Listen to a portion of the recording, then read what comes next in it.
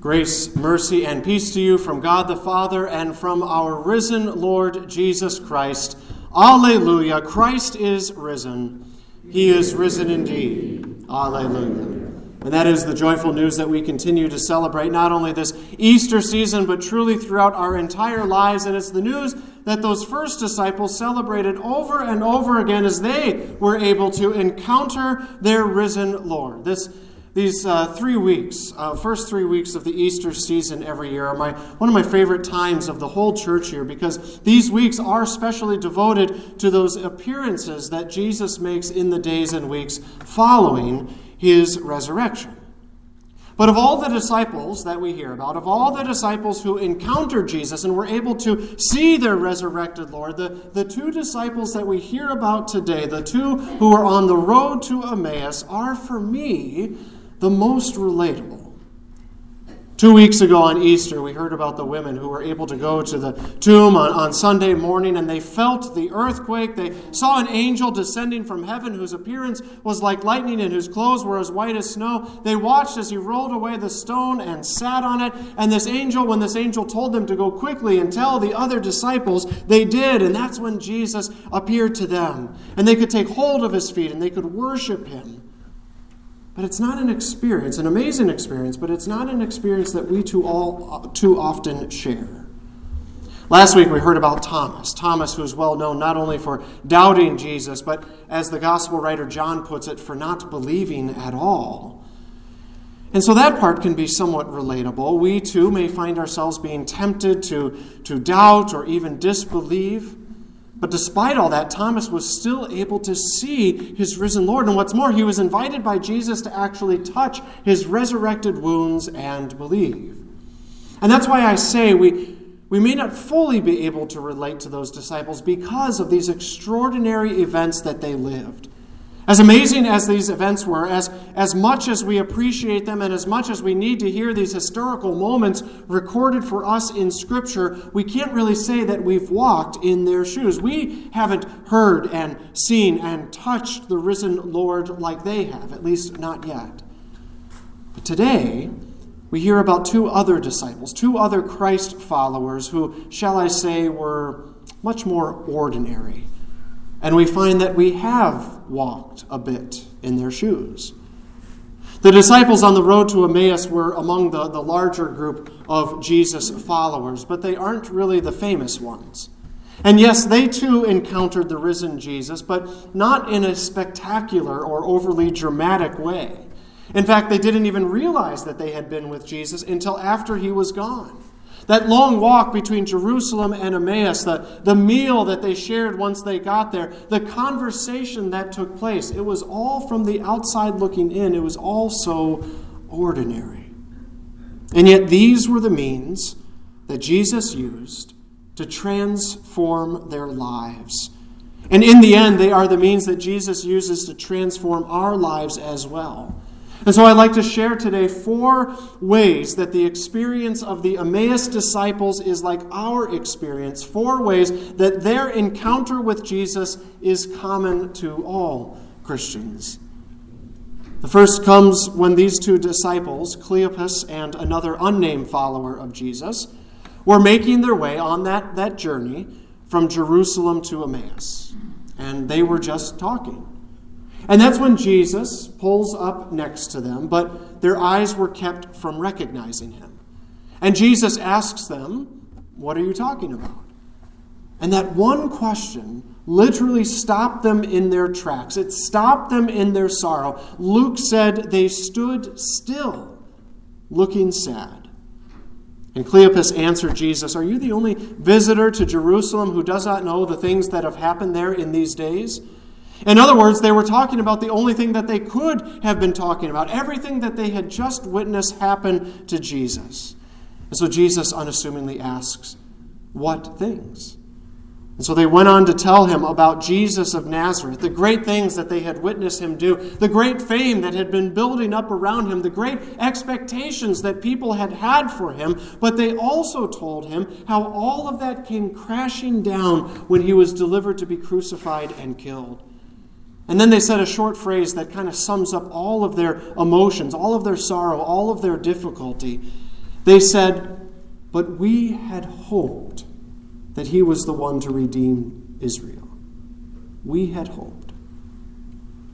This, I would say, is the first relatable way that we connect with these Emmaus disciples. Because which one of us doesn't have hopes in our lives? We hope for our lives to go certain ways, for certain things to happen, for certain successes or accomplishments in life, whether they relate to our family or our career or our faith. Sometimes we have specific hopes for Jesus, things that he would do or ways that he would help or people that he would heal.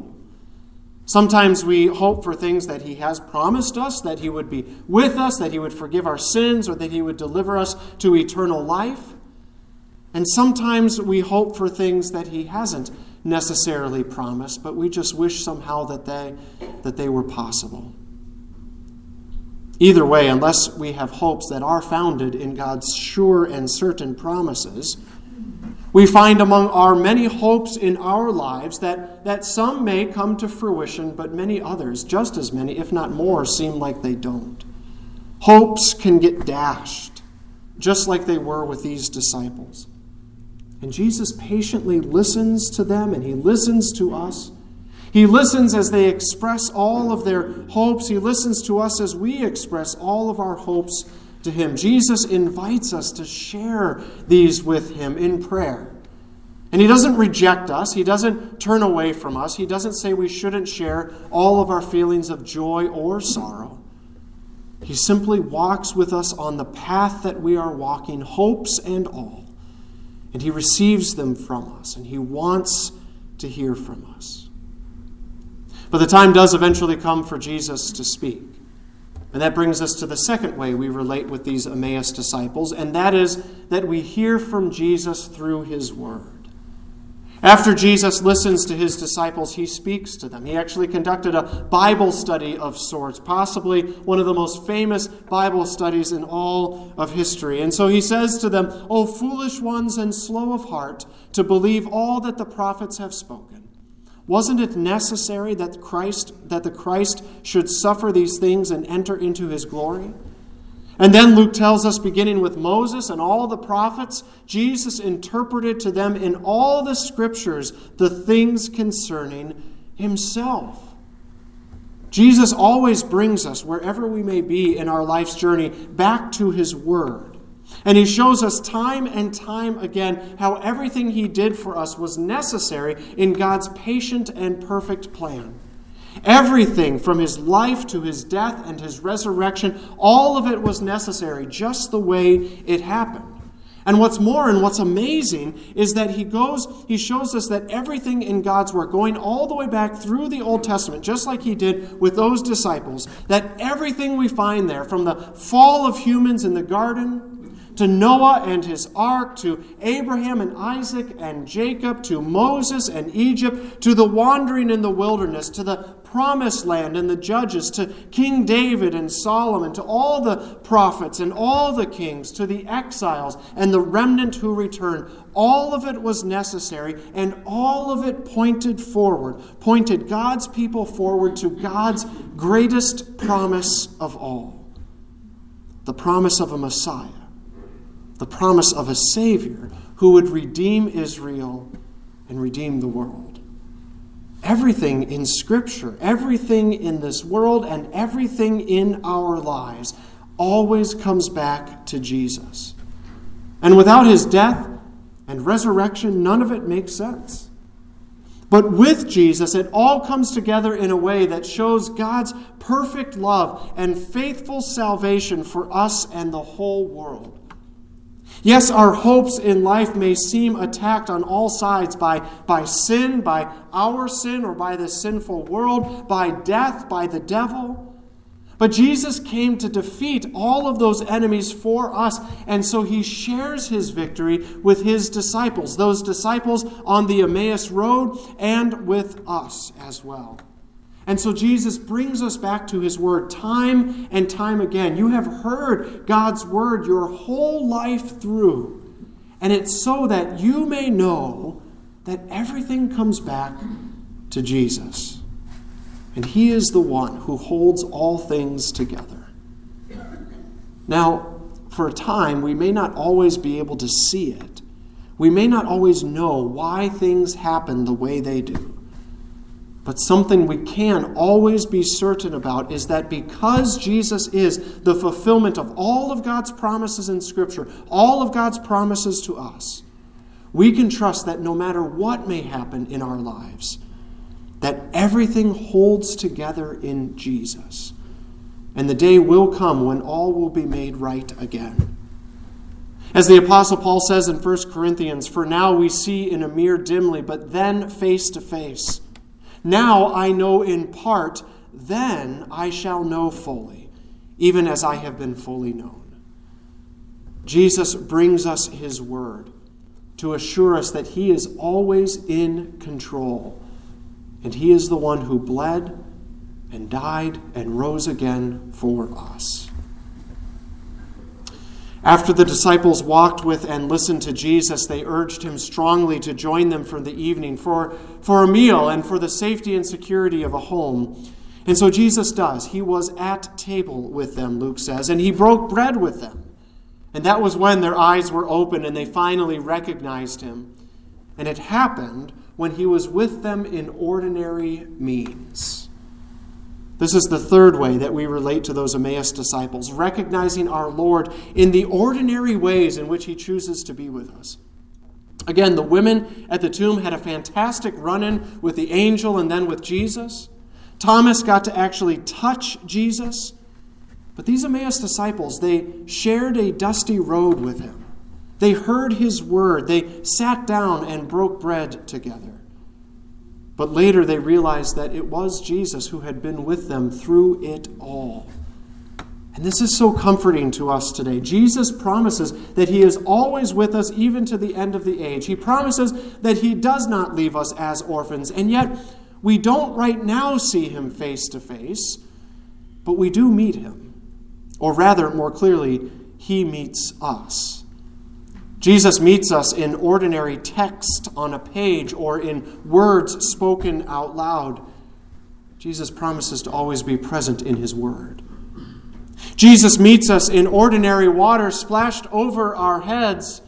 He promises to be present in the gift of baptism, which cleanses us from all unrighteousness, claims us as his own, and grants us the gift of life through the Holy Spirit. Jesus meets us in ordinary bread and wine that we eat and drink in the Lord's Supper. He promises that his body and blood are always given and shed for us for the forgiveness of our sins.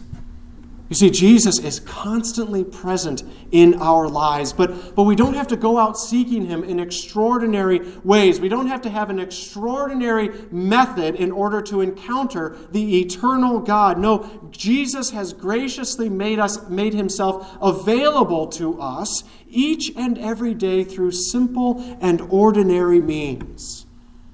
And so just like those disciples, our eyes are opened in faith and we recognize him where he chooses, where he promises to be found. And that then brings us to the final way that we relate to these Emmaus disciples. We relate to them when we see their reaction once they realize that it was Jesus who had been with them all along. They rose that same hour and returned to Jerusalem, and they found the 11 and those who were with them gathered together. Then they told them what had happened on the road and how he was known to them in the breaking of the bread. And you'll note that Jesus never told them to go back to Jerusalem to tell the others. He didn't send them with specific instructions to be his witnesses. They just simply did it. They couldn't help but do it. Their hearts were burning, their feet were running, their mouths were open. And their message was, "The Lord has risen indeed, alleluia." You see, they were ordinary people, experiencing ordinary things.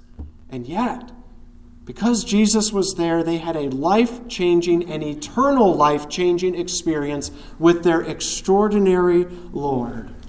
And they couldn't wait to tell everyone they met. Brothers and sisters in Christ, we also have had the same eternal life-changing experience.